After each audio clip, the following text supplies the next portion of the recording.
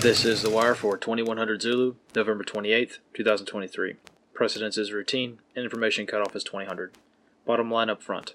Knife attack thwarted in Ireland. Department of Justice documents confirm domestic spying in Trump case. Beginning with international events, on the European front, in Ireland, another terror attack struck Dublin as a man entered a post office with a knife shouting Allahu Akbar this morning. Citizens engaged the attacker, stopping the attack before police arrived. No word yet on any injuries. Civil unrest resulting from the first terror attack continues as Irish politicians intensify efforts to silence opposition to immigration policies. On the Scandinavian front, Finland announces a closure of their entire border with Russia due to ongoing immigration disputes. Finnish authorities claim the border will close at midnight on Thursday and be closed for at least 2 weeks. On the Middle Eastern front, prisoner swaps continue between Hamas and Israel before the end of the ceasefire period. Developing reports indicate the ceasefire has possibly been broken and fighting has resumed as before. Analysts comment. It is unclear as to which side broke the ceasefire, if it indeed has been broken, as social media accounts used by both sides have blamed each other and the situation is still developing. On the home front, in the United States, the Department of Justice has released a search warrant associated with their investigation of Donald Trump. The document in question relates to information sought regarding Trump's Twitter account. Though 8 of the 14 pages are redacted in their entirety, page 3 confirms that the Department of Justice sought, quote, all information from the Connect or Notifications tabs for the account, including all lists of Twitter users who favorited or retweeted tweets posted by the account, as well as all tweets that include the username associated with the account, i.e. mentions or replies. Analysts comment. This means that anyone who interacted with Trump's account on Twitter has had their private account information shared with the Department of Justice. A like on a single post was enough for Twitter to turn over any account's information to the Department of Justice. Analyst comments for this wire. The constitutional and human rights concerns regarding Trump's search warrant are palpable, but not particularly unexpected. These recent revelations are the latest in the long train of abuses documented clearly and openly by law enforcement agencies. Twitter, failing to immediately comply with the order, challenged the search warrant and the non-disclosure order, unsuccessfully, and was fined $350,000 before ultimately complying with the order. As a reminder, the judge who approved this search warrant was appointed to the bench by Barack Obama. In the Middle East, the recent prisoner exchange between Israel and Hamas has been a nearly total information victory for Hamas. Though reports are conflicting and almost impossible to verify, prisoners held by Hamas have frequently reported that they have been treated well, whereas prisoners held by the Israelis detail harsh conditions, abuse, and sometimes torture. However, care must be taken to realize that Hamas in particular has the overwhelming incentive to treat prisoners well, knowing that they would be released at some point and would share their experiences with the world. Hamas, being an insurgent force, has everything to gain and little to lose by treating prisoners well. On the other hand, Israel does not care what the international community thinks, thus the bad press regarding their prisoners has little effect on Israeli policy and or doctrine. As such, Hamas appearing to treat prisoners well, and Israel appearing to treat prisoners poorly, is probably not as indicative of the real situation as we might want it to be. Both sides want to label their opponents as barbarians, but in this conflict so far, Hamas has been far more effective at shaping the narrative in their favor, which has been made easy by Israel's own actions. This concludes The Wire for 2100 Zulu, November 28th, 2023.